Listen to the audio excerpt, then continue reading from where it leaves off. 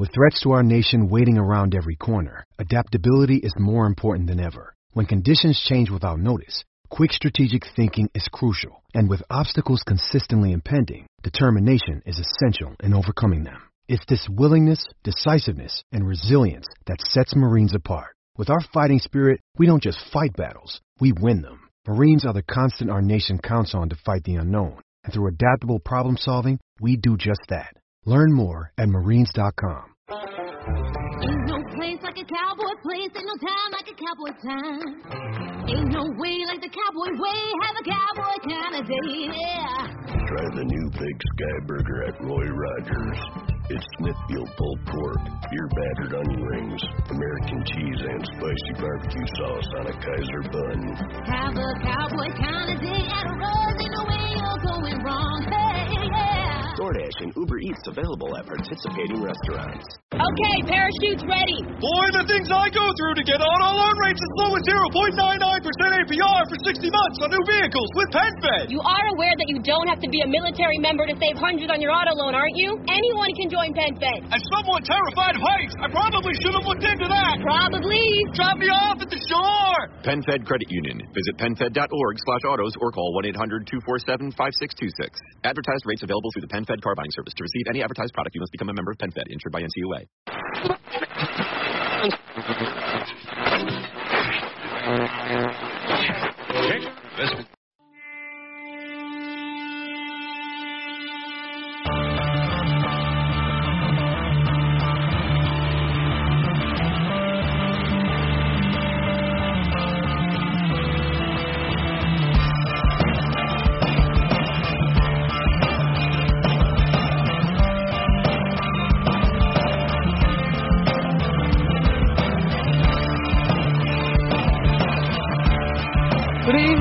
Welcome along to a wonderful podcast after a fantastic win. Actually, our stream is so far behind, the match is still going on at the moment. So if you know the score, don't let us know. What a goal by Sturridge, lads. I can't believe we're going to be into the next round of the League Cup. Going to free and you have to Liverpool. Anyway, tonight's podcast, joyous podcast on the 1-0 win over Chelsea is brought to you in association with RedsBet. RedsBet, of course, are a betting site tailor-made for Liverpool supporters, and if you get on now, they might still have the odds that we're watching on this stream. RedsBet aims to share half of their net profits to Liverpool supporters and fan causes, so no matter what, the fans always end up a winner. Check out the odds on redsbet.com or download the RedsBet app. Share the glory and gamble responsibly. And we have some good bets off them as well later on the week that we'll be tweeting out from the timeline and also putting up on Facebook as well. Anyway, all joking aside, I think Chelsea have just scored an equaliser. Damn it. And hopefully they don't go on to score a winner from Hazard through a holographic goalkeeper. But joining me on tonight's podcast to look back at what was 7 out of 8 wins is, of course, Andy Young. I've got Andy Young, I've got Ray Dickinson, and of course I've got Big Joe back in the studio to hold up the roof for us, because we were really lifting the roof off this place when we scored that opener from Sturridge. What you don't really know is, because I only figured out on the way here in the car, is that this is the 5th anniversary of the first ever LFC Day Trippers podcast, and in celebration of this being 5 times and all, 5 times like Harry Wilson said last night, we've got nothing special planned at all. So I built that up to absolutely nothing. But anyway, look, the main thing is, of course, I've got Andy, I've got Ray, I've got Joe. Lads, I'm not going to talk about the League Cup match all night, because I just can't be arsed. Why? Why would I bother my whole? Like, honestly, it's like when it comes down to the FA Cup match. At the FA Cup week, we're going to talk about television or something, because I just couldn't give a bollocks. But Andy. Moreno comes back in, the hologram comes back in, some lad called Fabinho turns up, like literally we may as well have Rubinho playing the central defensive midfielder. Andy, do you actually genuinely give a shit after that? Of course I do. At first glance, when I looked at the 11, like there was kind of 8 players who haven't been regulars, 9 players who haven't been regulars, but it looked like a strong team. It looked like a team that could probably fucking challenge for top 4, like on paper, looking at it. But I think when you put them all together, there is good depth in the squad. But when you put them all together, it's not a very strong team. It doesn't work.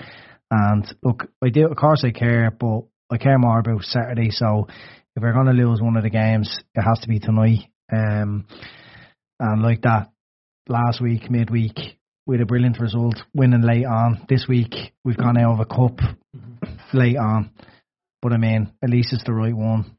Yeah. Right. Yeah, I mean, look, you can bring some of them players in and they can do a job when you're rotating 3 or 4 players in. But as Andy said, you know, on paper it looks fine, the team looks grand, but you put them all together on the pitch, those 11 players, they're just not up to the level. Now, we probably, if you're playing them 11 week in, week out, based on how the Premiership's looking at the moment, you probably would challenge for 4th, would you say? Realistically, you'd be back to where we were 2 or 3 years ago, that kind of borderline 4th and 5th place team. Thankfully, we've upgraded quite a bit over the last couple of years, and that's just a kind of a reminder as to where we've come from as opposed to where we are. I think that's, you know. Yeah, certainly across the top and in the midfield. Yeah. You've got 6 players. And the goalkeeper. Yeah. We've had an upgrade of the goalkeeper in the midfield. Yeah, no, I just mean across the top and the midfield. Yeah. 6 players there who could probably go challenge for top 4, but the problems are the back 5 there tonight. Joe, you've lived through the Mignolet era. Like, literally, that fucker has been at an absolute shit stain on our club now for nearly a decade at this stage. Has ever as bad a player existed at the club outside of Skrtel for this length of time? Moreno's up there with him. He's not up to it. I don't know how he's still at the club. I was surprised. So I thought him and Karius would be gone this summer, but unfortunately he stayed, and he just proved again that he's a hologram and he's not up to it. But I put 3-4 other players in the starting line up in the same level there. Matip, Lovren, Moreno, Sturridge. None of them are good enough for Liverpool, in my opinion. And you're found out tonight. I'm annoyed over the result, but if they beat Chelsea on Saturday, I won't really care about it. So that's the main thing. Yeah. Ultimately, that's what it is. Was there any positive things to take away? Right, when I walked back in, because I couldn't be arsed watching all the game, I was so far behind. I was watching the FA Cup final from a couple of years ago, and Andy Carroll hit the underside of the crossbar. But when I came back in, saying we've been playing quite well, and they shouldn't even be close to us at this stage. I thought from most of what I saw was that there was a lot of huff and puff, but there was no real. Like, there was nothing really clinical about it. It's outside of the Sturridge chance where he goes around Caballero and he should finish it better, right? The goal, and then he hits the crossbar. Yeah. Outside that, there's nothing really. Yeah, but when you haven't got those 3 up top working together, it's a completely different sort of animal, isn't it? That we present. From terms of positives, I thought Lovren and Klein did okay in so much as they proved that they can come in as, backups to what are our first 11. If something happens, if we need to rest Trent for a game or 2, you've got an able deputy. I think Lovren is our 3rd centre back now. So I think he can do a job. I think it just positives wise, a bit disappointed that Fabinho and Keita don't seem to be really at where they need to be. Maybe they will ultimately prove to be elite, but right now you can see why Klopp has gone with the 11 that he's been going with, more or less. So that's a bit of a concern that, on paper we've upgraded, but at the moment we've not seen proof of it just now. So, look, tonight raises quite a lot of questions. It will be soon forgotten about if we go to Stamford Bridge on Saturday and we get the 3 points and we do make it 7 out of 8, yeah? Andy, I don't want to go down a dark hole of depression over what basically just works out as being like the Carabao Stork Nightmare Cup. Like, literally, like domestic cups are completely irrelevant if your season's goal is the Champions League and the Premiership title. Right? Ultimately, they are nothing. They're a nothing trophy. They get you into the UEFA Cup. You may as well finish 6th if you want to play in the UEFA Cup. You know what I mean? There's nothing behind it. The day of substance in domestic competition is gone. No, you always say that, and I always disagree with you. Liverpool haven't won silverware in a long time. If they've a good run, the Champions League, if they increase, their overall performance in the Premier League, and then they win a trophy, it's going to be a more successful season. We have to lift the trophy. And I know in September, the Carabao Cup, or whatever you want to call it, is a shit cup. But if you reach February or March or whatever the final is, and you're going to Wembley, it's great. And Liverpool need to win a cup. Like, they have to. You went to Wembley last week? Yeah.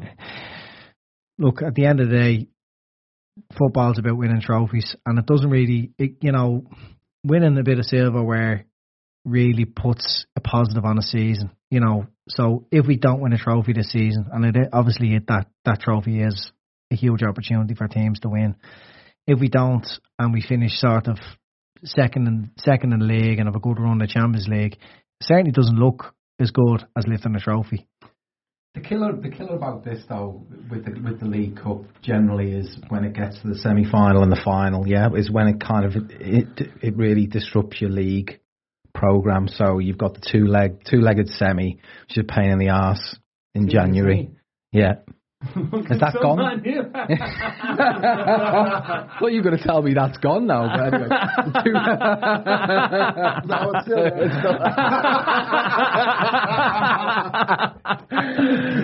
Wait, you got desks are shaking.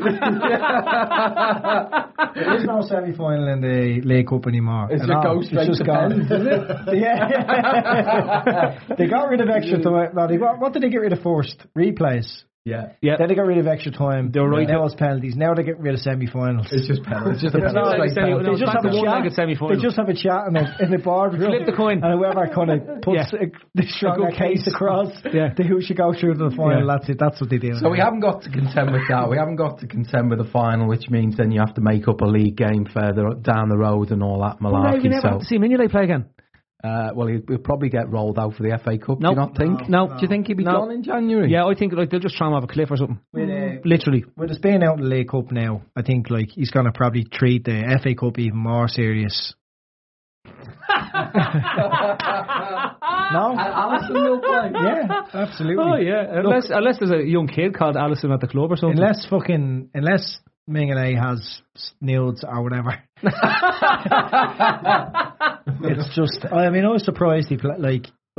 I back any player once they back the club, once they're behind the team and play with a bit of pride and act like a Liverpool player.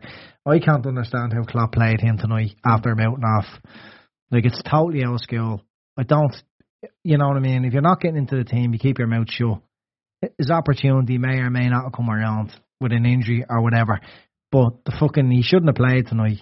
And okay, you blamed him for the goal. It was a great strike, but he had moments throughout the match where he put uncertainty into the players with his kicking. He can't kick the ball 3/4 of the length of the pitch. Like late on in the game where he had a chance to thump the ball into a dangerous area and just even if the Chelsea player wins the ball, we can still pick up the second ball. But he drops the ball into the middle of the park and the pressure comes back on top of him. And it's the same across with set pieces. He just injects fucking panic into the team, and I hate the sight of him now because he's spoken about it. Joe, I want to ask you, right, because I want to bring it back to Andy's point about that we need to win a trophy, right? We need to win a trophy no matter how small the trophy is, right? I'm going to agree with it. I know you don't agree, but the two reasons I wanted to progress in that, one, we have to win a trophy. I'll agree with that. I know you don't think it's relevant, but I think we need to win something. And secondly, if we are later on the season bringing in players that aren't first choice like Lovren, and at least if they have 6-7 League Cup, FA Cup games behind them, they've played a few games. If there's an injury. Whereas if you're just bringing them in from the cold, they haven't played for 2 months, because Klopp isn't going to change. We have probably 13 players where they play, we don't weaken our team. The rest, you can see from tonight, we don't have a huge squad of quality. So if we're not progressing, the league and Champions League's team is going to be very similar for the rest of the season. So that's just what I wanted, a few players to get 90 minutes, and like Fabinho tonight, but and I'd like to win a trophy. So yeah, that's why I'm disappointed. Okay, I'll ask you then. Right, supposedly Klopp gave Shaqiri a right bollocking at the end of the game. It doesn't surprise me too much, Because if you looked, I thought the application Shaqiri in the league matches to the application that I saw there tonight, he looked slightly slower player, slightly lazier player, for want of a better word, on the pitch than what I saw. Say the way he exploded out against Southampton, the way he played the game, was hungry. He just didn't look as hungry in the press, in the defensive side of the game, than he necessarily in the attacking side of the game.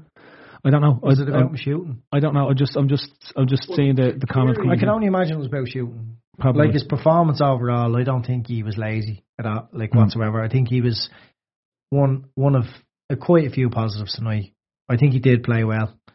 I think he's shown that he does add a lot of strength to our squad. You know, he can come in quite easily up there, you know, after 60 minutes or start the odd game. I didn't think there was much wrong with his performance tonight at all. I thought he looked dangerous. I thought he looked more likely to score than most. Okay. Can I want to move it on? Like, I can't get away from. I can't get away from the Mignolet thing. I'm all joking aside. I have been doing this podcast for 5 years, and every time he's a bit like Freddy. Every time you think the fucker's dead in the film, he appears again and starts pulling his claws out and just wrecking your dreams. Like, you know what I mean? He's just. Well, I think the reality is now, I don't think we should really sort of lose too much sleep over it. At the end of the day, we've gone out, we've spent, 60 million odd quid on a top class goalkeeper who has looked the part. Yeah, he's generally looked the part. He's had the one big mistake, and he's looked before that like it was coming, and it did arrive. The big mistake happened, didn't cost us anything, and since then he's been no nonsense. I mean, he's so I don't think we have to. All we have to worry about, obviously, is an injury to Alisson. Like, it is quite feasible that we never have to see Mignolet again. So I don't think we have to worry too much about it. I think we're going to see, if Alisson stays fit, there's no way I can see Mignolet starting another game this season.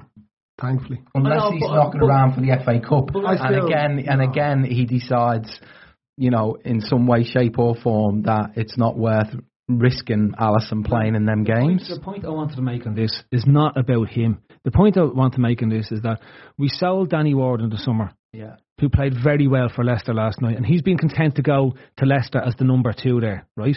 Yeah. I would rather have had, and I was never an advocate for saying that Danny Ward should have been number 1, but if it was a choice between Mignolet and him, right?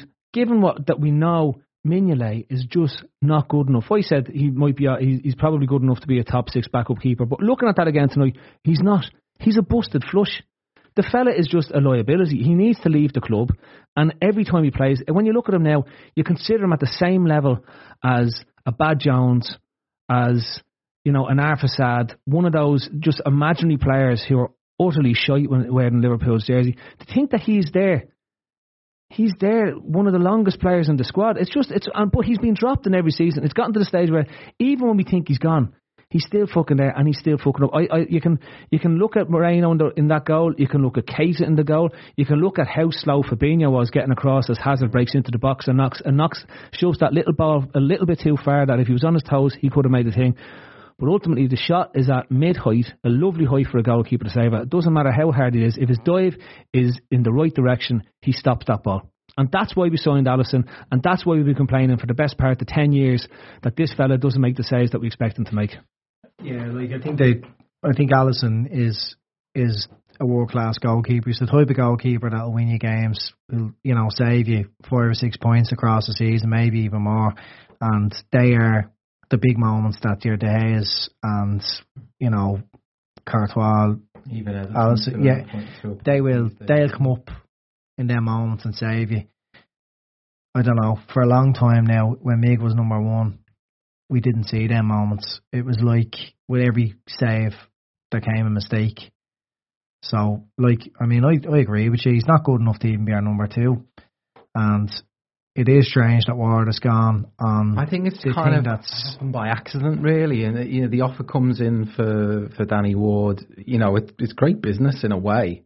Yeah. They get a great transfer fee for him, and then he probably was being offloaded, wasn't he? But then the Karius thing just had to be put to bed. I think the Karius thing was far worse a situation than having to deal with Mignolet.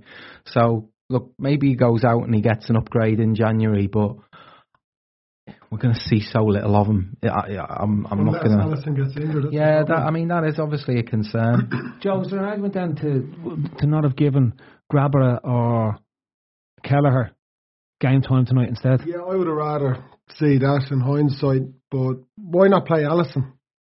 Surely he's capable of playing a game midweek in goal. That's, in my opinion, with resting goalkeepers. I've never really agreed with it, so I would have just played Allison tonight and put the young lads on the bench. But that would have proved the point. I think it's just become a norm though in football now. You play your second goalkeeper, give your goalkeeper games in those cups. So if he doesn't, he has to come in. Yeah, he's played recently. Well, it's just like goalkeepers don't get fucking games. They don't come on for 20 minutes, 30 minutes in games. You know what I mean? Like, if it's not fair to have your goalkeeper sitting on the bench all season, and I think like managers just tend to play them in that. So it's become the norm. Of course, you don't have to rest Allison. You know, Allison could probably do it again with the extra games. Like, he's still only fresh, you know, in the club, and to play as many games as possible, get himself used to it, especially against a side like Chelsea. It would have obviously benefited them. But yeah, I think it's just a norm. He plays because everybody else does it. It's just I suppose it's just, you know, the high that we've been on since the start of this season. Yeah, that's the relentless wins and wins and wins and wins and wins. And I think we all felt, I think, look, to be fair, when we saw the team this evening, not one of us thought that that's a weak team. No. Right? And when we look at the Chelsea team, we thought, right, there's definitely more than enough in our team to beat what was the reserve Chelsea side as well. Okay? Like, I would have fancied that team over the reserve Chelsea side. And I suppose, ultimately, it's just a disappointment of being 1-0 up with 15 minutes remaining, and to get ourselves turned over in the last 15 minutes. I suppose the other, just on the team, a different type of point on the team is that it must be a little bit discouraging to some of the young players that they didn't get the opportunity tonight. Obviously, we've gone out the competition now. You can see why they wanted to play that team and bring in some of them players, give them 90 minutes, and we were playing against top opposition in Chelsea. But it must be quite discouraging for some of them lads. Seasons gone by, they've had their opportunity in those competitions to show what they're worth. You know, your Woodburns and so on. And none of the lads have been given any opportunity there to get any minutes in the first team. So that's got to be a bit discouraging, hasn't it? This squad is like, the whole thing of this that's going on is that this is the best squad we've had in a while, and opportunities for young players are going to be incredibly limited unless you're a really talented youngster, the likes of an Alexander Arnold. And after that, like, we've seen Curtis Jones make the bench, but that's about it. Exactly. Yeah, but I don't think there's any youngsters there that are coming through that are near the levels required at the moment. So you're looking at these players that have been in and out for a couple of years, and then are, like I said, are starting 11. So the squad is the strongest we've had. I'll agree with that, but we still have weaknesses all over in second, like, players coming in. Cloyne can do a job right foot, but Moreno isn't up to it at any level, and he's a second choice left full, and he's exposed again tonight by a Chelsea reserve. That's the problems. That's what you're going to have for the whole season when players like that come in. So I'm just hoping we don't really see much of them for the rest of the season, that everyone stays fit. But it's a big drop off if Robertson, you know, picks up an injury or whatever, and we have to play Moreno for a run of games. I mean, he was getting absolutely ripped first time. I mean, he was making Moses look like, you know, player of the year contender. You know what I mean? Yeah, exactly. Yeah. Until he missed that open. I don't really understand how Moreno hasn't matured as a player. Like, you can understand a young player getting caught on the wrong side so often, or just the madness that he goes on with, just the positions he finds himself in, the mistakes he makes. Probably do well at Barca, but, like, not to defend. Yeah. They're not defending much at the moment. But they're all sort of things that, like, you see a kid doing, and I don't know what age he is now, 24, 25. Is he? So at this stage, these things shouldn't be happening. And I mean, if he wants to have any chance of fucking continuing his Liverpool career, when he comes in a cup game, he needs to do way better than that. But Andy, I'll just to get a sense of reality on this, it's more likely that these players will come in ones and twos than in 7s and 8s, which means that you can if Moreno, if Robertson is injured, let's say, right, and he comes in as part of 2 changes to what is essentially a relatively settled 11. Yeah. Players like that come in and play completely different to players when they go in and it's 6 or 7 players who haven't played in a while. Yeah, and I'm not making excuses here. I'm just trying to equate the reality. Yeah, I totally agree with you. Moreno next to, say, Van Dijk, Gomez, you've got Alisson behind them, and you've got Trent over the other side. It's a different proposition. I get it. But he's still playing behind Keza and next to Lovren. Like, he's not playing alongside 2 youngsters. No, he's not, Joe. But if you have your strongest 11, which is kind of being playing consistently this season, apart from the odd change between Henderson and coming in and out, and the games Kate has played, that's our unit. Like, so when you replace 1 or 2 in that unit, they tend to just slot in and everything. But like I had the point earlier, collectively all together, it's very hard. The shape wasn't the same. Like the kind of just what we've come used to. Like, Liverpool this season have been a different animal in terms of how they're organised and how they move the pitch together. Like, the difference in the space, but like, I don't know whether it was the defence dropping deep or the midfield just not being where they should. I don't really know. I'd have to look back in the game, but there seemed to be acres of space to play into, and obviously Hazard, when he comes on, he just completely exploits that. And then if you get Hazard running with the ball with his head up, and you've only Moreno there. Yeah. It's one of 2 things, isn't it? He's either getting in or he's getting a foul in a dangerous position. Yeah. Whereas if this was the unit that's playing every week and those lines are very, like, a lot tighter as they have been this season, you don't get the chance to play in that space. And hopefully on Saturday we don't see that kind of shit going on again. Yeah. Well, I don't think you will. And as I said, I don't want to dwell too long on the game, because to be quite frank, as much as people want to lose the plot over it and debate what's gone horribly wrong over the course of a Carling Cup game, like, it's literally just, it is what it is. Yeah. Do you know this season I'm with you, Phil. Normally I would be well up for the whole let's win a trophy conversation, but this, for one season, given the position we're already in the league, Champions League, I'm more than happy for us to concentrate on those 2 competitions rather than the League Cup and the FA Cup this season. Oh, right, you're in my book. I am. I've come over to the dark side. Yeah. Andy, do you want to join? Yeah, well, no, I don't. I just feel like as well that Liverpool have been, the elite this season. You know what I mean? Like, now, okay, there was lots of changes, but it shows that there is vulnerabilities there, and we haven't conceded goals in Anfield in fucking months and months, like March. The game in Anfield for a long time, have we actually? And now we have, so I don't know. I know. It's disappointing. A bit of the Bears 85 team, where they're going on beating through the whole season. They go to Miami Dolphins and they start throwing the ball off people's helmets, and the Dolphins were catching it in the end zone, and how that just look like they're going for an unbeaten season.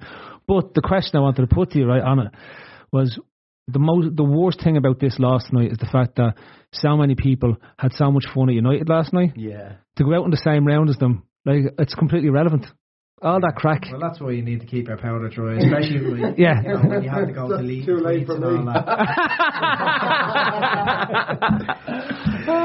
5 minutes after the final, it's too late for Joe. Yeah. Look, it's that semi was back, was it? The two-legged semi. I mean, I don't care. Like, it's still a great buzz seeing United suffering so badly. Like, they watched us suffering for so long. There is different level over there, isn't it? Now, like, different level. And like, as funny as it was, they were in a nice little sweet spot of not quite crisis situation. But this that loss last night has brought on videos of them in their training ground, and it's shown up that there's like discontent between Pogba and Mourinho. So it's easier to remove the manager from it all. And that's inevitably what's going to happen. So we kind of need them to go on a bit of a run. Beat West Ham. Yeah. Playing West Ham, aren't they? They beat West Ham 166-1 tonight. They did. Cricket score. Yeah. I don't know. I think I think he's going to go sooner than a lot of people are making out, to be honest with you. I think he's going to go fairly soon. You know? But even like one more round for us, you could have had like... Yeah, we could have revelled in it a bit more. Yeah. I could have got my joint bag of Revels. I don't want to keep for the weekend. The family sharing pack. The one you've got ready for the FA Cup third round exit. No, I honest to God, I'll come in here and do a podcast and I'll pretend to watch it, but I won't watch a minute of the game. I won't want to. I don't think I've watched an FA Cup match in about 4 years at this stage. Liverpool for the fourth round, you know. Yeah, I know. Well, you'll have a free weekend. They could be playing a league match. Minulai's playing ahead. You'll love that, you will. Right, lads, look, I'm going to move it along because, bizarrely enough, this weekend we play Chelsea again. And what will be, I imagine, a much changed team. But does a result like tonight affect the confidence going into that match, Joe? No, personally, I don't think it makes a difference. There's so many changes. It's probably likely to see 3 at most from tonight's team starting on Saturday evening. So for Liverpool, so no, I don't think it'll have any bearing on the game at all.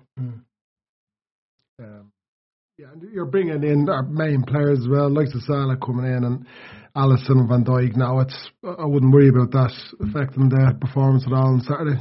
Still think we win. I don't think it necessarily affects our confidence. I think it gives them a little bit of a boost, and you know, if they are a goal down, you know, psychologically they'll think, well, we came back. You know, if it's 70 minutes gone, they're a goal down. They're going to know they've done it before to us, sort of thing, a few days earlier. So I think it doesn't necessarily. It's not a bad thing necessarily for us. I think it just helps them maybe a little bit. But yeah, with all the changes and everything, you're gonna see a different type of game, and I think it's really important that we don't. This doesn't turn into a second consecutive defeat. That's the only thing. No, I don't think it affects it at all. Like, especially Robertson comes back in, Van Dijk comes back in, Alisson comes in, Trent. Like, it's totally different. It's a totally different look. It's a totally different sort of level of player and attitude and everything. I don't think it would be in there in players' heads just because a second string went out to Chelsea against a second string Chelsea team. It doesn't, like, it's not the same. Not the same thing at all. I think it's probably good as well that, you know, from our perspective, it's pretty good that we played them.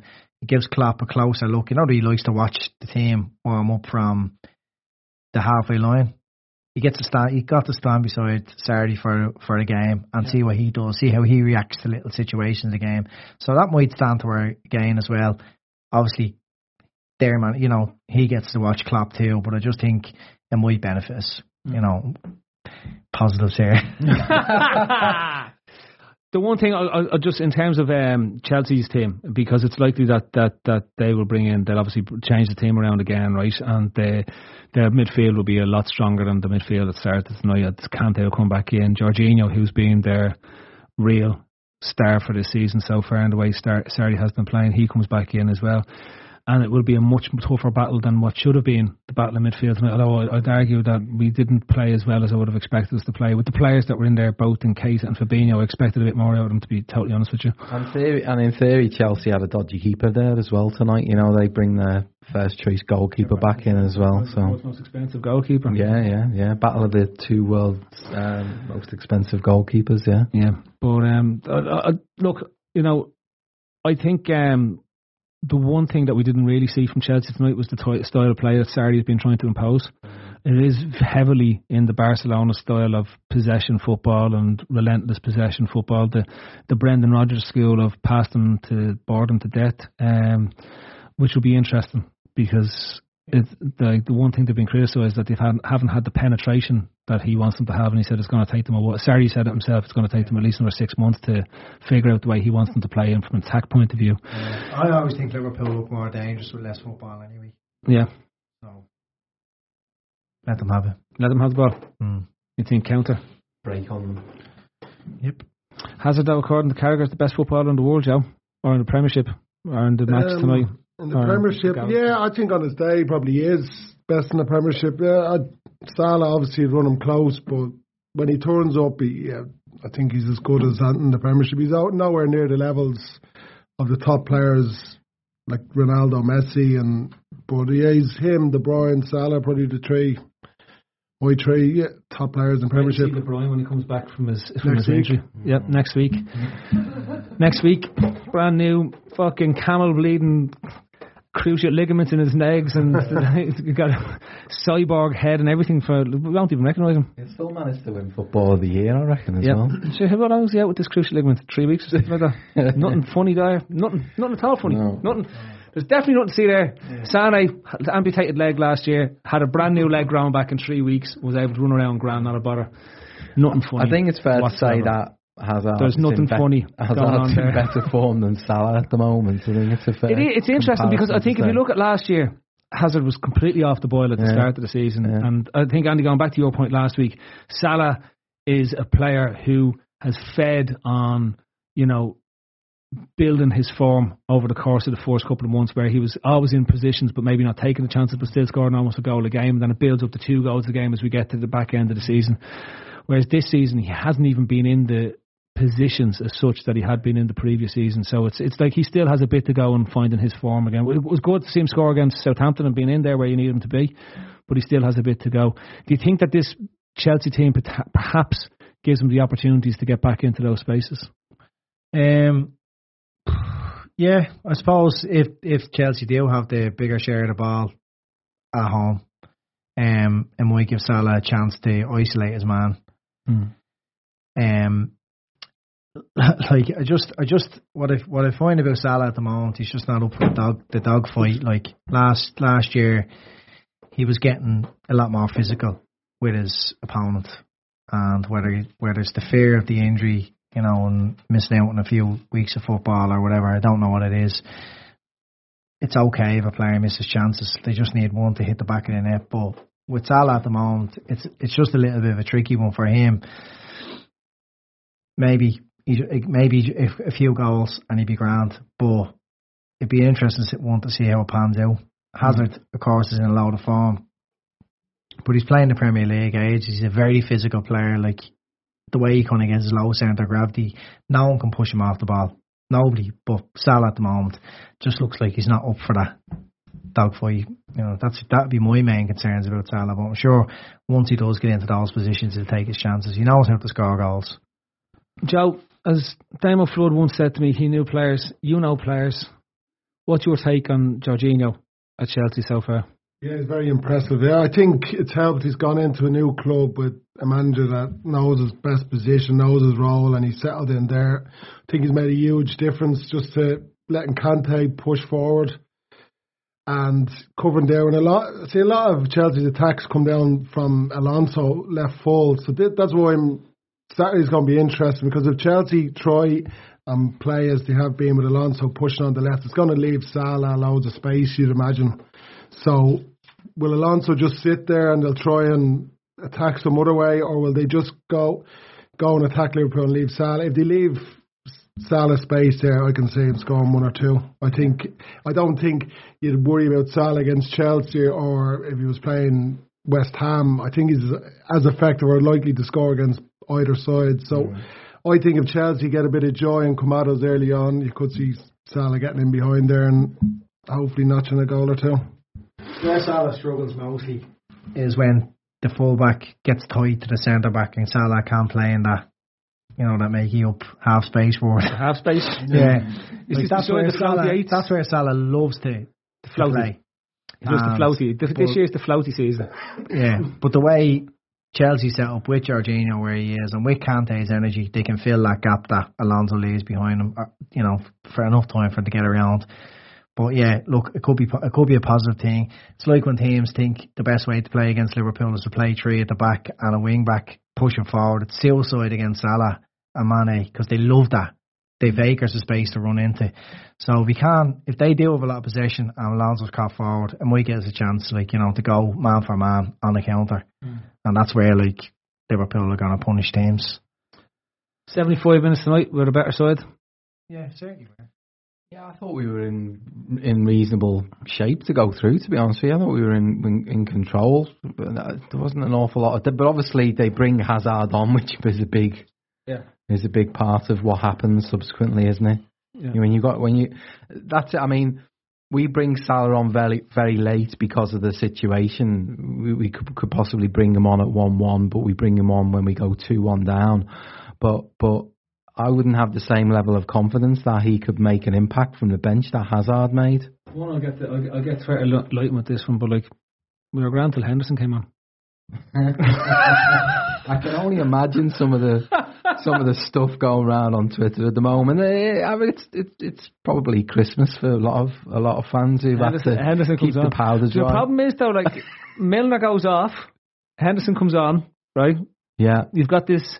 It's like this. It's the yin and yang because normally both sit in the same camp. That Henderson is shy and Milner is the worst ever free signing because he gets 130 grand a week, right? But now Milner goes off and everything seems to revolve around Milner at the moment, and Henderson comes on. So we can go in there, but then I can't also go in on Milner as well at the same time. Why are we talking about the game again? I'm only getting upset now. I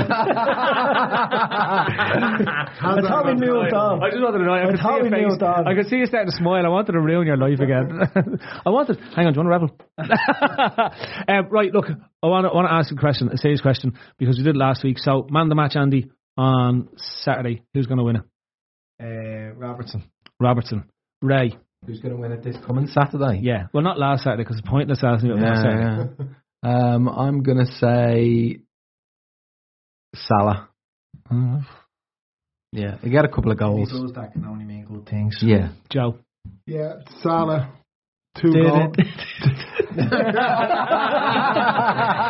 Yeah, Salah for me. 2 goals and a 3-2 win. 3-2 win. 3-2 win. Oh, gee, another heart. Who scores for? Salah gets 2 and Firmino.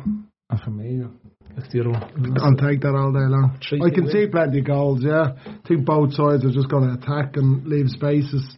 Do you not think, though, this new corner thing that we're doing, we're just lumping the ball in on top of the goalkeeper? Yeah. But that was only done again. PSG. Yeah, and then they didn't do it. Did it again tonight. Shaqiri was doing his little whippy bendy banana balls in on top. So I think they might test Kepa Arrizabalaga in the goal because he hasn't really been tested from what I've seen. So yeah, it'd be a good time to give him. Have we got rid of the throwing coach now, or has he been seconded onto corners? Is that because I haven't seen any decent throw-ins recently? Just saying. He's been spending 2 weeks trying to teach Mignolet how to throw the ball. Is the throwing coach a permanent position at the club now? Yeah. You know, so if he doesn't work out, we get a new throwing coach, or is it just the kind of temporary see how it goes, and then we get what we can out and then turf him out? Well, it depends on how. I honestly think he's gone to corners because we seem to have done a bit of work on corners the last few weeks. What's next? How can he specialise in goal kicks? How can he specialise in corners and throw-ins? That doesn't make any sense, right? He'd got his badge. He got his corners badge. He's done Yeah. So he's got his throw-in badges. He's graduated his corner badges. Yeah. The UEFA corner coach. I like it. The egg will be out. I bet you the egg will have some periodisation around the corner coaches. Yeah, he is. Yeah. He's got a chat coming up during the week. It's on in Malta or something. Anyway, where was I? Yeah, so Saturday coming. Yeah. Scoreline, please. Ray Dickinson of the Dickinsons. 2-1. 2-1. And who scores for us? Salah 2, and for them, Hazard. All right. Andrew. I'm going to call you Andrew because it's like when Andy Cole changed his name just randomly to Andrew Cole.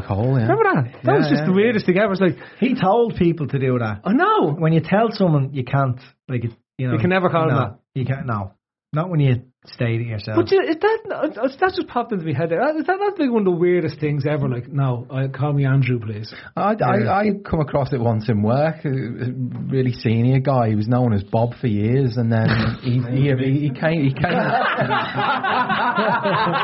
Call me Sheila. Yeah. That's happened. That happened. Let Ray tell his story first. Oh no, look, and then he just gets up at the year start and he goes, from now on I'm going to be known as Robert, and that was it.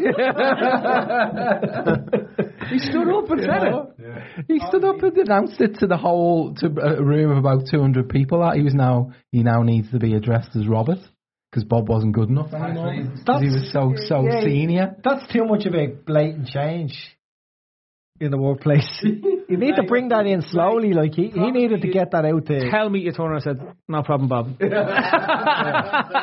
I wasn't worthy enough to even speak to the guy, so that's mental. Yeah.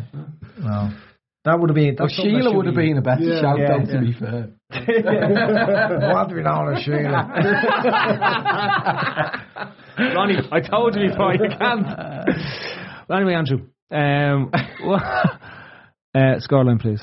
2-0 to Liverpool. Oh. Yeah. Who scores for us? Mane. Yeah. Mane and an OG. Salah. An OG. Do you think we get a second OG after last weekend? Yeah. Oh, that was crazy, that wasn't it? That was a fantastic OG. It's a pity that none of the arseholes that fucking do podcasts for us bothered their arses to do a podcast. Because I wanted to hear chat about that game for that own goal in particular for at least 20 minutes. It was just, I've watched that on replay and I want to know how much money he was paid to do that. Because none of it. Joe, you're centre back. Is that a natural motion? No, I don't know. I rewound it. No, I don't know what was going on there. It was an unusual movement. You're a wind-up spin? No. I have Sky. I pay €100 a month, not 23 cents a month. And his emails get responded to within an hour. Can you readily contact? Exactly. It's Sky Larson TV he has instead of Sven. But yeah, it's sorry for dragging us back to the Southampton game, but I still can't. I've watched it back loads of times and I still know what he's doing. Yeah. It's not like a kick or anything. It's just like an involuntary motion. It's like, right. So that was the thing. So random topic generator. Gav, you have a question? Oh no, just Damo wanted to know why Joe was turned into Brian Kerr. There's something about this podcast. I turned into Brian Kerr for a while as well. Did you? Yeah, I don't know what it is. It's you did have that problem. Sometimes when you're talking about football, you just transform into Brian Kerr. I have a sore throat. That could be an explanation for my even worse than normal voice. Yeah, you've been on Brian Kerr tonight. I noticed that myself. I'll take that as a compliment. Brian Kerr. Talk to us about Shakir. Right, random topic. So, first topic up on the random topic generator is, right, bit controversial, bit sort of funny around it, but lads, thoughts on women broadcasters in Sky and BT? What's so funny about that? No, it's not. It is a very serious topic. That's what I'm asking. We did. You know, the way there doesn't seem to be any gay people in football. Yeah. Right? So we may as well deal with the difficult topics of, and especially since it's an all-male audience, well, so like people listen. Yeah. Like most of the networks now are trying to do a BT.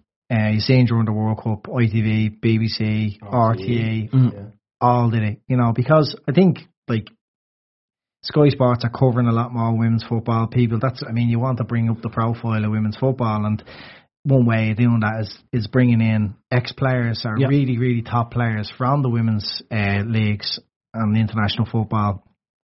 But it's going to get met with loads of bullshit. You know, there was on Sky last night when Lukaku scored, so a little video done the rounds, and it was such a short snippet. Like, obviously they didn't show her whole performance. Yeah, you know what I mean.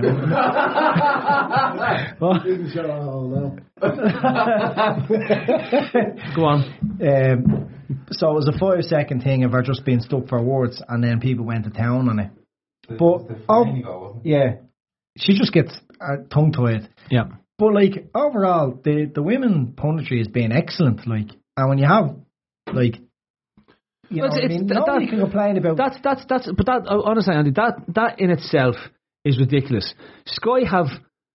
I don't pay much attention to analysts and post-game analysis because, to be quite frank, the majority of them, I don't give a shit what they think about the game. They aren't the type of analysts I want to listen to. Right? Yeah. I'm only interested in people who I feel, improve what I'm watching and sort of something that I can pick up on, something that I wouldn't have noticed otherwise. So there's some really brilliant journalists that do it. There's some really good ex-pros that do it. Like, I do think Neville and Carragher are very good in their analysis of the game, right? I genuinely do, right? And again, it's this idea that, oh, look, she got tongue-tied. Fucking hell, they've had Paul Merson. Yeah. The fella doesn't know a single player's name, English player's name. Chris Kamara before that, didn't know a penalty was scored or something along those lines. That was that Portsmouth. And it's a bit of crack. Look, like, people are always going to react to something that's new, something that's different.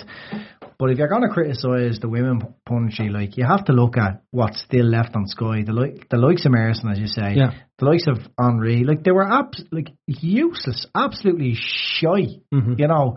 And some of our own ex-players, you know, the punditry needs modern players who are only not long out of the game, who are up to date on. Because I don't know the dynamics of the game. They've changed, haven't they? Are out of the game. They seem to lose touch. They lose touch with reality. Yeah. You know, they're just on there earning a wage. They're not even interested in football anymore. Like, I think the game has moved so quickly in terms of coaching methods, the use of statistics, methodologies, all that type of stuff, right? That even if you're out of the game for 5 to 10 years and you're not actively involved in coaching in one of the clubs that's there, right? You've lost touch with football so much that to actually try come in and put really intelligent analysis or a different spin on things is next to impossible, because all you're doing is essentially what John Giles has done and that's with the greatest respect to John Giles, who has been a brilliant pundit on RTE for a long time, but he's still saying, when I was at West Brom and when I was at Leeds, it's this type of stuff, and it's like, football is a science now. It may as well be a completely different game because it has changed so much. I mean, you know, I do like the different perspective, especially if you're dealing with people who've played the game recently, as opposed to just getting someone on for the sake of being a name in the 70s or the 80s, because, you know, especially the girls that I've seen who, you know, the younger girls who are given some analysis at half-time, full-time, you know, it's clear that they know their stuff. You know, they're speaking from experience, either being in the game right now or just out, you know, just recently out of the game. So you're always going to get these kind of die-hard stuck in the mud who just won't embrace a different perspective on things, and you just have to say, well, each to their own sort of thing, you know. How often does Jamie Redknapp say something on Sky that you find profound? Like, there you go. When has he ever said anything? I don't think he's ever said He doesn't. And what does he offer? Like, he doesn't offer comedy. He doesn't offer anything really. He looks very well. he does look well, yeah. He's on a league of our own. Yeah. I think, he to me would make a better presenter or something like that. Actually, he is good on league around. In fairness, he is good on that. But when he's giving football analysis, he's not on the ball. When they go down to pitch side, he just talks shit. Like, he should be a host. Yeah. He'd be perfect as a host, because he doesn't offer that inside. Whereas, like, during the World Cup, like the famous one where Ever starts clapping. I mean, that is like that. He ruined that little bit of, I don't know, analysis. People were sitting there gripped, going, "This is fucking good. Yeah. This is good. This is what I want from paying for this channel or whatever." Yeah. And then he starts clapping, like, it's fucking ridiculous. And I find that a lot of they do select female guests, like pundits, that are actually very clued and do offer good stuff. So I think it's a good thing for the TV, personally. Yeah. Okay. I think it got off on a bad foot, the whole introducing women into the viewing experience with the whole match of the day thing. I think is it Jackie Oatley? I don't think she's the best commentator in the world. Yeah. Even when when you put her, you know, against most of the other people who are commentating on Match of the Day, she's not great. And I think from that moment, almost it's a bit of an uphill battle to get people to accept female voices in terms of commentary or analysis. Now, I don't know the girl who's started on Sky Sports this season. I don't know her name because I'd only catch her a few times, but she seems to know her stuff. You know, she seems to have added a really good dynamic to the people who are given their opinions at half time and full time. Well, I think I watch a lot of American football and American sport, and it's just the norm there. It's been the norm for years. Like I'm thinking, Sideline reporter. Yeah, and I'm on NFL Live. You've got Good Morning Football, and it's hosted by I can't remember what the guy's name is. Are they giving in-depth? Yeah, you know, they do. They are so knowledgeable over there On the game itself. So when you watch it, you don't see man or woman. You just see people who are talking about the sport and able to have a bit of crack with the sport because they know their sport. They know who they support. Like I think with football, maybe it's because there's still such a gulf in the difference between the men's game and the women's game. It just hasn't come that far yet. Whereas if you look at golf or tennis, it doesn't have that massive difference. Like there's female pundits on the golf who give excellent analysis. You know, like they blow you away with their knowledge. And it's ideal, and in tennis as well, you see. But I think we're just with football, people are still think they're above their station. You know, your general sitting on their arse on the couch football fan think they know more, just because they're not impressed by the female game. Like, but that's totally different to what they can offer in terms of analysis. You know what I mean? Like, you shouldn't really look at the two. That's the same. We can get a female host soon for the day trippers. I can have a night off. Right, lads, one last random topic. I'll go over to Gav. Random topic, Gav. What? Okay, Andy, if you pick... I've seen a question on Twitter when the show promo went out asking what colour should our second and third kits be next season. Should or would you like? Well, should, would, whatever. Yeah, I seen that, and I think they mentioned they showed New Balance and the New Balance. Yeah. That was the second question. Deep red should stay. Yeah, agreed. Yeah. 100%, I prefer the deep red than going back to the fire engine red. I know you love the fire engine. I definitely prefer the deep red. It's definitely funkier. I think fire engine should change to a deeper red. Yeah, that would be more effective. Yeah. No, I think it depends what country you're in. Why? Just because you might need to be camouflaged in certain countries. Some countries the fire engines are orange and yellow. Yeah, there's more fires there. Why is the fire engine red? Don't know. Why is Santa Claus red? He wasn't. Hang on. No, it was yellow. Saint Nicholas, the Turkish patron saint, wore yellow robes, and Coca-Cola took over the branding of it and put him in red robes, and that's what you've seen. It is Coca-Cola related. Yeah. Sandy was green originally. And Coca-Cola did make him red. No. I think he was green. Patron saint the Turkeys is Saint Nicholas. Well, anyway, yeah, Coca-Cola made him red. So maybe Coca-Cola sponsored the fire trucks and they made them red, and then all of a sudden it took off to be red. I have a question for Andy. Okay. Do you know when Christmas comes and you know when you're going around in the fire truck, do you do that like holidays are coming, you know? I think we're blurring the lines between Coca-Cola and the fire brigade here. Yeah, but that's Budweiser, isn't it?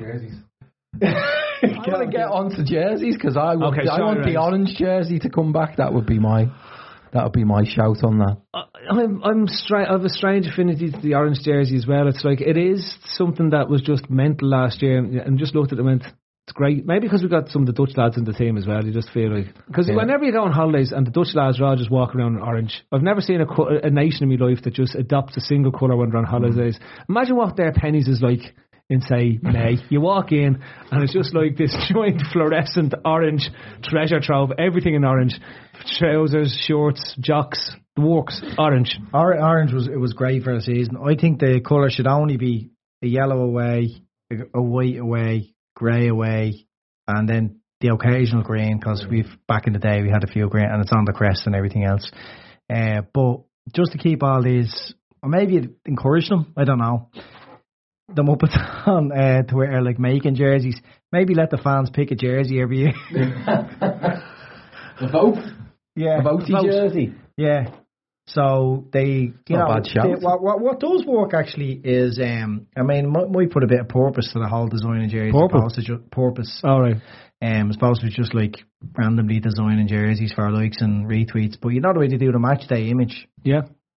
I think that brings out some really talented, people, like, their skills on Photoshop and all.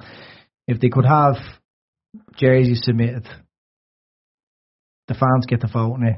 Yeah. It's all about engagement these days. Yeah. And then New Balance produce the jersey. Okay. And then make one of them the only issue you'll have there is every jersey produced will be an Adidas jersey because for some reason the Muppets who make the jerseys on the Twitter and on the Facebook have to insist on being an Adidas jersey. But fans, it's like New Balance. This is New Balance, lads. New Balance. Can you do that? Fans will get to vote. So therefore, it would be transparent on this. Keep the crest the way it is, or go back to that absolute cat's fucking abortion of a crest that we had for. You didn't keep the liveaboard. Just the liveaboard. The plain liveaboard. There's nothing wrong with that. To me, what we have at the moment is perfection. You don't need any more. I don't disagree, but I wouldn't be. Like it's grand. If you want a big huge, the big crest that you were talking about is still on Anfield. Yeah. I don't mind that. I don't mind that. On the jersey, just the liveaboard. Just simple. Just a liveaboard with LFC underneath it, or just a liveaboard? I can live with the LFC underneath it. Okay. No issues with that, right? But when we start getting into trying to stick every single bit of symbology in... the 70s it was just a liveaboard. I don't think it said LFC. It did, yeah. And there was one with a circle in it as well. The LFC was written a bit different. Come back in 96. They tried to do that whole but then they put the yoke inside it, which has every single idea of a symbol that's associated to the club. All it was short of was Bill Shankly in the corner and Roy Evans asked him, how am I doing, boss, in the top of that circle. Like, that's literally all it was short of at that stage. Right, go on. Following on from tonight's defeat, do you think FSG out need to come back and demand that the club spend more money because they're not spending it? Andy, should FSG out? Do we need FSG out back? After tonight's defeat, do you feel that FSG out need to come back? Is there a place for them to spend more money? They need to push us on. Do FSG out need to come back and make a massive move on John Henry like they did over the summer and force Henry into all that spending? Yeah, maybe. I did notice recently they've been allocating themselves an awful lot of credit for the changes. Yeah, I don't know. Most of the fans ignored them. I didn't ignore them. I went down that rabbit hole to learn. Got to know them all, the 7 of them. Like, John Henry is oblivious to them. Seriously. I don't know. Like, if you think about it, we could call Keita, Fabinho, the FSG out signings, yeah, we could call them that, could you? They're the FSG out signings, so if they go bad... It was Alisson, Fabinho and Shaqiri. We signed Keita last year before he did FSG out. So we don't include Keita. It's a complete myth that the spending trend has changed since, in this season. Like, it's like suddenly the pennies dropped. That is not the case. The only difference in the last 8 years is we went from being broke to generating more and more revenue every year, and every year they spent what they could. They always endeavoured to invest in the team, and they did. Okay, one season it was only 20 million of a net spend and blah blah. As time has gone on, they've trebled our top of the fucking league. What? We're top of the league. Yeah, but can we get them back as FSG Outback? It sounds like it's some type of product that's out in the New England hills. Like the FSG Outback. Hashtag FSG Outback by New Balance. And then up there, if we can find them, they're making jerseys for New Balance to sell for next year because we've sell more jerseys. And put Adidas on it. Adidas on it. And because it'll be a new kit deal. What they could do is for 90 billion. And you could tell them. Hello, Hello. Come here, guys. We have a job for you. Put them on a ship. And then just send it out to sea. It doesn't need to be that big for 7 lads, does it? No, give them a big ship. Give them a big ship so they get lost on it. As a symbol of it, what they'll do is they'll just have one fella outside Melwood. With the protest at the end. If you just one fella revealing the jersey, just stand there for about an hour. With the jersey. Just with the new jersey. Alright, and the plane will go past and he claim it to be his, but it's not really. Just the streamer fell off the back. It's just a double bit. Right, so FSG Outback referendums for jerseys. Look, we'll see. I'm sure we'll see them back out if we lose a couple of games. If we lose on Saturday. What bothers me most about the Liverpool fan base is these little corners of, fans. We've got a corner coach now, really so we don't need to worry about that. Maybe he could be employed to coach them into oblivion. Joe, FSG Outback for you? Yeah, 100% behind them. Excellent. The one thing I would say about tonight is the Day Trippers WhatsApp group came back alive after sort of 6-7 weeks of pretty mundane stuff, winning every week. Lads just really starting to trying to even think about new hobbies and stuff. And then as you say, Hazard comes on and it's alive again. Brenzy, Ray Brady. They're all back. Ray, it doesn't surprise me, Ray. Doesn't surprise me. He's a changed man. He is a changed man. He needs to go and get some Just for Men because he's a ginger head now. So it's like pull his hair out at the front. He's still got his back hairline. He's working on the front hairline. Game cost him £800. His halfway line. He got his hair transplant off Smithy's. Flight to Kusadasi booked immediately after final whistle.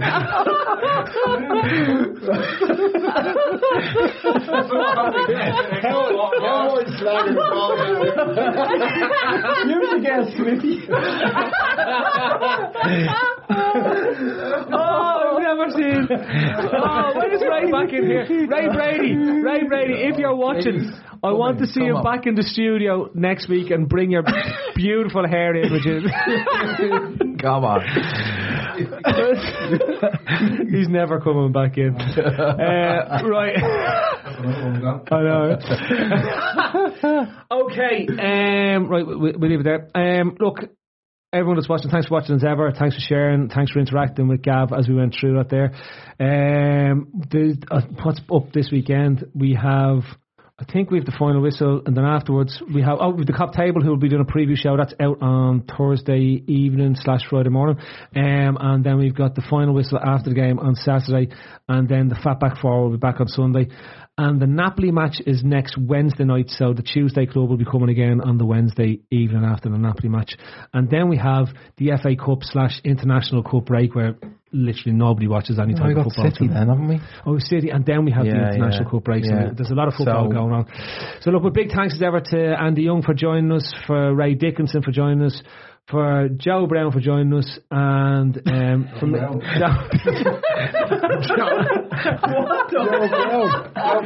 Joe Kerr for joining us as well. Just call me Christy. Let Joe take. Sorry, Joe Brown was playing at centre back for Southampton at the weekend. Oh yeah, Joe Brown from now on. He'll be back with all his hair next week. Joe Brown will be back with his hair next week. Big Ginger Smithy on him. Anyway, where was I? Yeah, so that's the roll up for the next fortnight or so. Thanks again for watching. I've been your host, Phil Casey. This has been the Tuesday Club on Wednesday in association with RedsBet. And we'll have a few bets out and a few more things. Oh, we've got articles and all that type of stuff coming up on the website. There's been a lot of work on in the background. It's all happening. This has been our 5th year on the trot doing this thing. Thanks for watching. Thanks for enjoying. We'll talk to you next week. I'll only be a minute. Come in with me. What is HomeSense anyway? Look, Outdoor Furniture is in. Hey, that's a great brand. And it's a 6-piece set. Check out this price. Are you sure that's not just the No, table? chairs too. Is this an outdoor rug? It is. It's nicer than our indoor rug. Outdoor ottomans, planters, patio umbrellas. Are you seeing these prices? You save a lot at HomeSense. This is the year we love our backyard. Can I say something? Yes. I'll get the truck. And that is why I love you. Save on outdoor like never before at HomeSense. Discover a store near you at homesense.com. Hey, don't forget the Johnsons are coming over. I want to find a rosé Jill hasn't tried yet. Let's go exploring at Total Wine. Their prices are ridiculously low. Wondrous selection, helpful guides, always low prices. Total Wine and more. Sports Social Podcast Network.